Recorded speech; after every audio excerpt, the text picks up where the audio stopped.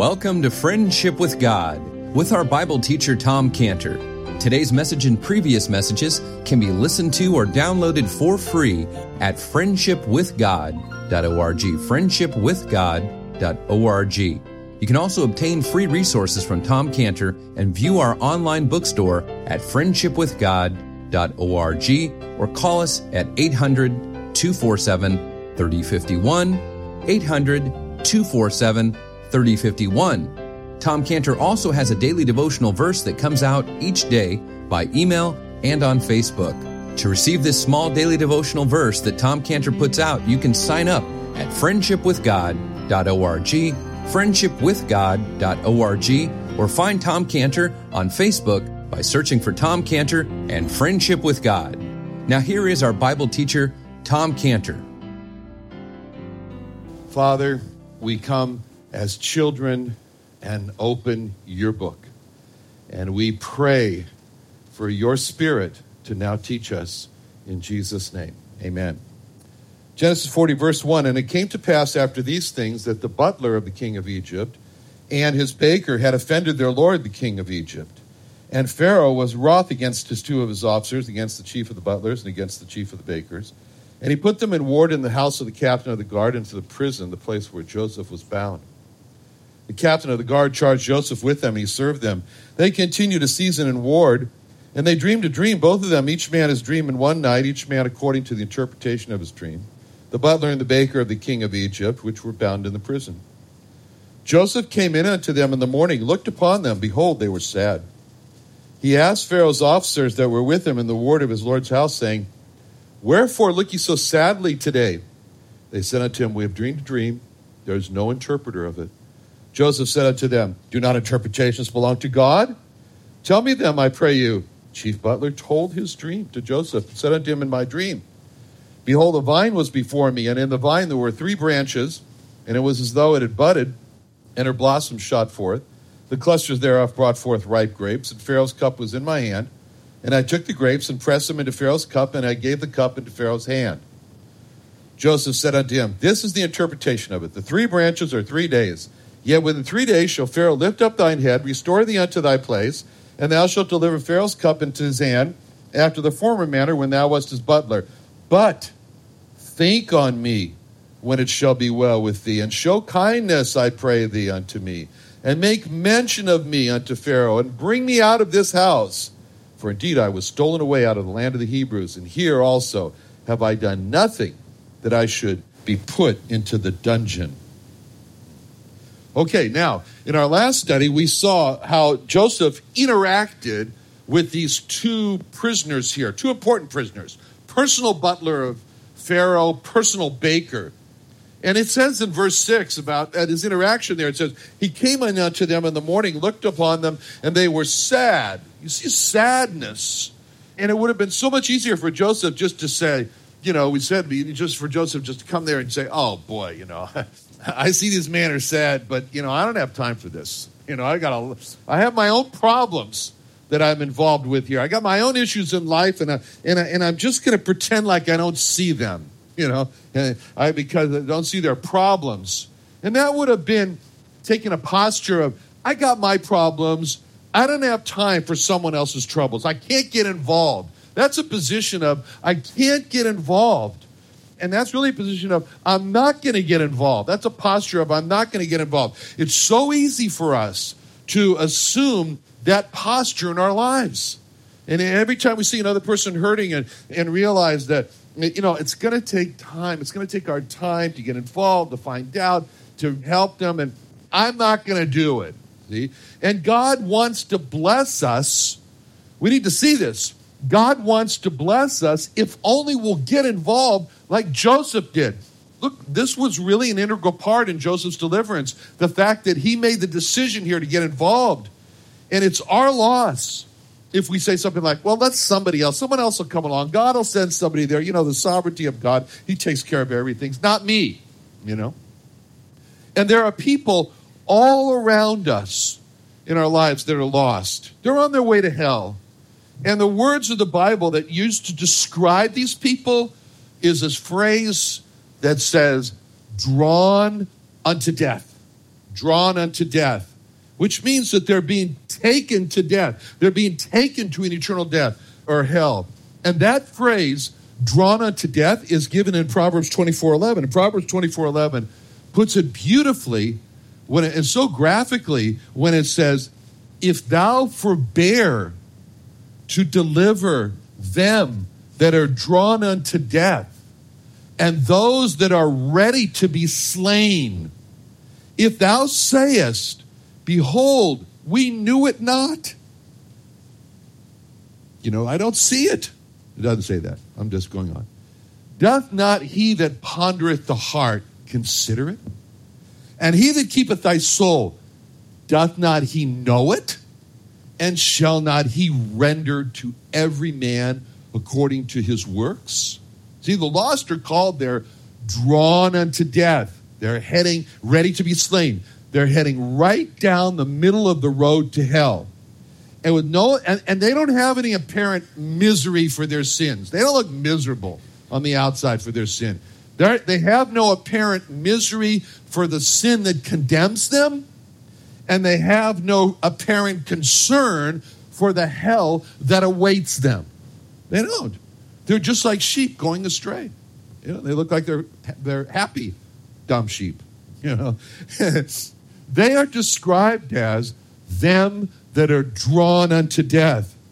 When a man was going to be executed,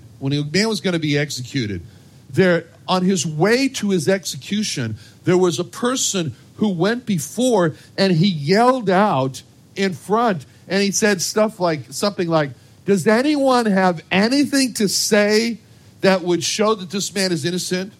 Does anyone have any new evidence that wasn't considered by the judges? Because the judges are here now and they can stop this man's execution. Is there any new testimony that the judges need to hear right now that's going to keep this man from shortly dying? And those people that were being led to their execution were called being drawn unto death. And if someone heard that man yelling out, those things, and he said, I don't want to get involved. This is going to make a big scene. I got plans for today. That person is described as forbearing to deliver. Forbearing to deliver. Forbearing to deliver. And what he says, his words are captured here in Proverbs 11, where he says, we knew it not. Knew it not. Can't hear. No, can't hear. Can't see. No. We knew it not. And God says he sees the heart of the person who is forbearing to deliver. And it's a picture of a person whose conscience is speaking to them. You got to go help that man. You can help that man. That man that's drawn unto death. But forbear gives this picture of the person reasoning with himself and saying, you don't have time. Someone else is going to step in. Look how busy you are. You can. Those are the arguments of forbearing. The word forbearing there means refrain or restrain. And the lost in our lives, they are those who don't know the Lord Jesus Christ, and they're drawn unto death. They're drawn into a death, an eternal death in hell. And God wants us to jump in and get personally involved in their lives to bring them to the Savior of life. And so when we see a lost person and hear the Holy Spirit is the one who's going out in front of this person and crying out, is there anyone who has something to say to keep this man from dying in hell? That's the time for us to stand up and to say, yes, I have something to say. I have a reason why that person should not die the second death of hell and be cast into hell. And the reason is not because he's innocent. The reason is because the innocent one, the Lord Jesus Christ, died for his sins. So he shouldn't die. And it would have been a whole lot easier for Joseph just to have insulated himself in a corner in that prison and say, I'm not going to get involved in these people. But that's not Joseph. He jumped in, he got involved, and that's the message behind verse 6, where it says, and Joseph came in unto them in the morning and looked upon them, and behold, they were sad. Joseph had to jump in to those prisoners in order to bring out of those prisoners what the whole issue was. I mean, you got to remember here, those prisoners were not sitting there and crying out, Joseph, we're sad. Come over here, help us, interpret our dreams for us. That wasn't those prisoners. Joseph had to draw it out of them. So he jumped in, he got involved with them, and he drew it out. You know, the lost are not here in church. The saved are barely here in church. But the lost are not here in church. They're outside the church. And to expect that the lost should come into church so the gospel can be preached to them is like putting a sign up in a boat that says, any fish that wants to get caught, jump in here. You know, about 40 years ago, Carl Hammond used to come to this church. Who remembers Carl Hammond? Okay, a few. Gene, you don't remember Carl Hammond? Of course you do. Okay. He used to come to the church and to the chapel here, and he used to say like this, since when do lost sheep seek a shepherd? That's what he used to say. And this is really the emphasis of hymns like Bring Them In. You know, bring them in. Out in the desert, you know, hear their cry. Out on the mountains, you know, wild and high. Hark, 'tis the Master speaks to thee. Go find my sheep, where'er they be. Bring them in, bring them in, bring them in from the fields of sin. Bring them in, bring them in. Bring the wandering ones to Jesus. God's message to us is, go find my sheep where'er they be. So when Joseph says to these prisoners in verse 7, wherefore look you so sadly today, it shows Joseph is really impressed with their sadness. And when we take the time to look at the lives of the lost, we'll see sadness. That's what we're going to see. We're going to see sadness. I still remember how a long time ago, it was back in May of 1984, a potential customer came from Tokyo, Japan, to visit Scantibodies Lab. And I was with him on Friday, and then we spent, recreation time on Saturday.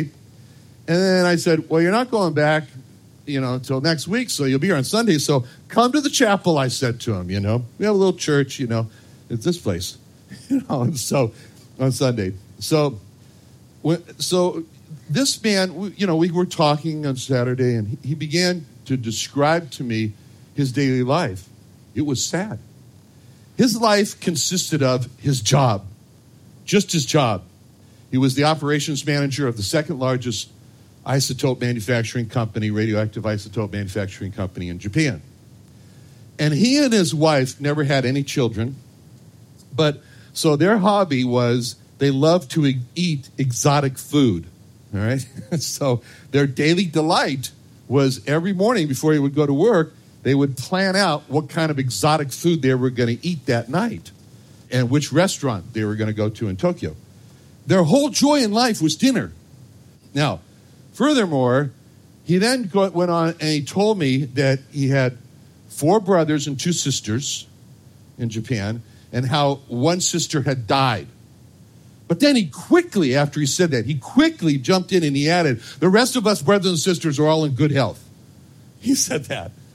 And as I studied his face, I could see this sadness, this like spirit that was cast down, this soul that was disheartened. A real sadness. I mean, just put yourself in his shoes. How would you feel if you replaced your daily devotions, your meeting in the morning with the Lord Jesus Christ, with trying to decide where you're going to eat for dinner that night? Or how would you feel if that was your total joy in life? I mean, how would you feel if you had no hope of heaven, no cleansing from your sins, no fellowship with God, no peace with God, and no assurance that when you died you were going to go to heaven? I mean, just picture like a rope hanging over hell, and each one of your brothers and sisters are holding on tightly to that rope. And then your sister loses her grip and falls right into hell. And your only consolation is that you and your brothers and sisters are still able to hold on to that rope. How would you feel in life? I mean, your sister loses her grip, falls into hell, and you yell to the rest of your brothers and sisters, how you doing? You still able to hold on to the rope? You still got a good time? Okay, good. How would you feel? how would you feel? I asked him if he ever read the Bible. He said no, he'd never read the Bible. I brought him to chapel, as I told you. I brought him to chapel here. And I remember Dave Redlings. How many remember Dave Redlings? More. Okay, so Dave Redlings talked to him after church, and Dave was so moved by him, that Dave went out that afternoon and bought, I don't know where he got a Japanese Bible, and then he took it to him. Now, why did David do that? Why did Dave Redlings do that? Because Dave did what it says in verse 6. Joseph came in unto them in the morning and looked upon them, and behold, they were sad. Joseph felt their sadness. Dave felt this sadness. To see and to feel sadness for a lost person, it requires a second look. A second look. You know, the first look is we hear what they're saying, you know. But the second look, we take another look, and then we feel what they're feeling. You know, King Solomon called this second look, return and consider. These are the words that he used. Return and consider. And he used these words in Ecclesiastes 4:1. In Ecclesiastes 4:1, he said, so I returned and considered all the oppressions that are done under the sun.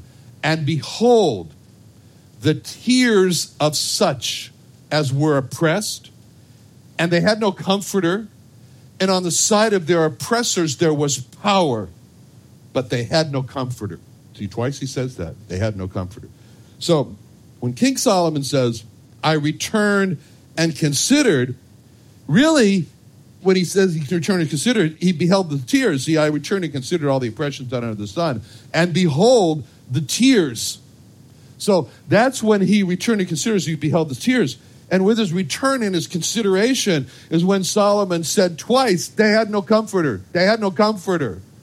See, when Solomon took the second look, it was when he says, I returned and considered, is when Solomon saw on the side of their oppressors, there was power.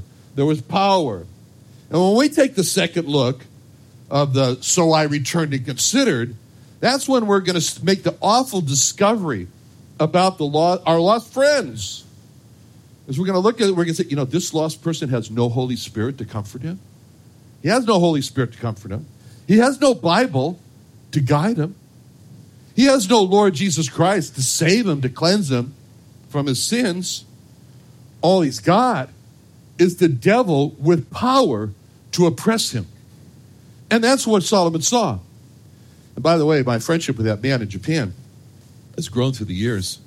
And we exchange correspondence, you know, throughout the years. And when Cheryl and I visited Japan, his wife took the whole day and took us on a train from Tokyo down to Kyoto, where she was raised in Kyoto, and spent the day with us. We have a meaningful relationship. They're now in a rest home, and I continue to correspond with them. I've sent him my testimony DVD. I've sent him books in Japanese.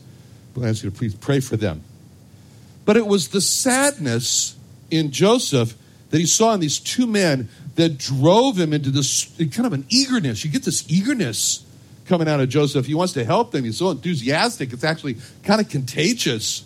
I'm sure those prisoners thought, why is he so enthusiastic? Why is he so confident? But it gave these prisoners a confidence to tell them with this troubling dreams that they had. So we can further see Joseph's his enthusiastic spirit when we look in verse 8. And he says, do not interpretations belong to God? Tell me them, I pray thee. He's really jumping in when he says, I pray thee, I pray you. You know, it shows a strong eagerness. Now, we can see how Joseph helped them when he said in verse 8, do not interpretations belong to God? So in the Egyptian culture, it was very superstitious. It was mysterious. I mean, this is what Egyptian culture was. It's kind of hard to explain, but the less an Egyptian understood about something, the more importance he put on it. So, you know, I mean, for Egypt, nighttime was very, very important. It was a very important thing. For example, the owl in Egyptian, the owl among the idols, the Egyptian, the symbols, the owl is very important to them. And dreams really bothered the Egyptians because they put so much emphasis on what happens at night. And so they had these people that made a business of interpreting dreams. And that's what these men made them so sad, because there was no interpreter. And so Joseph saw these men were you're going in the wrong direction. They said, well, we had a dream, but there's no interpreter. And Joseph says, that's the wrong way. We had a dream. We're looking for an interpreter. There's no interpreter. And in the last chapter, see, they said there's no interpreter. That means there's no interpreter with us. But in the last chapter, we saw emphasized that the Lord was with Joseph. So the Lord had the interpreter. And so Joseph had dreams, and the Lord was with Joseph, and he gave to Joseph the interpretation. But these men had dreams, and the difference is where they looked for their interpretation. Both these men and Joseph were prisoners. They were both prisoners.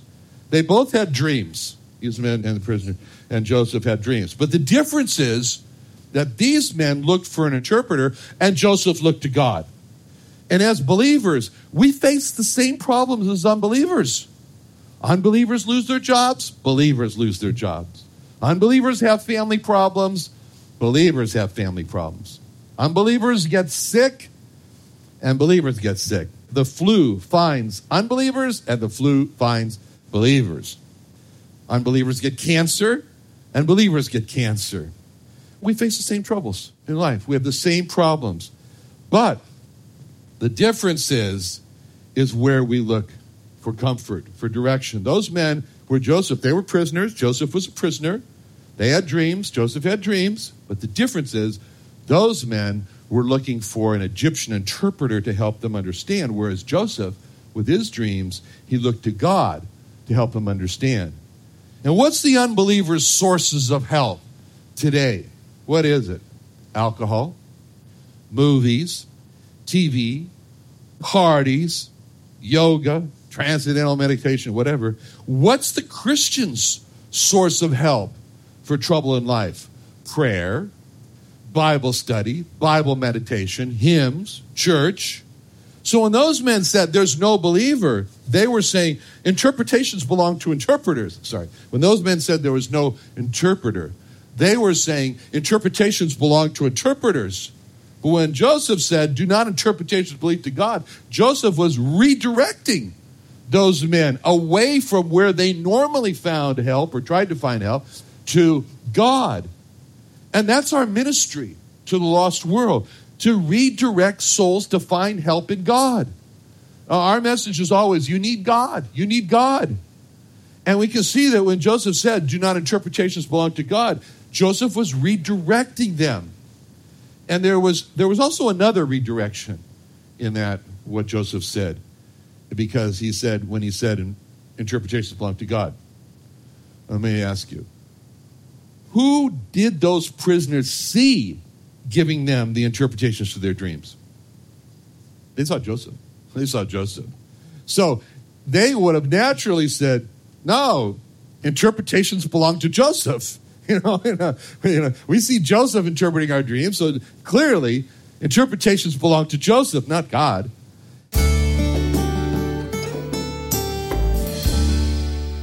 Another wonderful day studying the Bible with our Bible teacher, Tom Cantor, here on Friendship with God.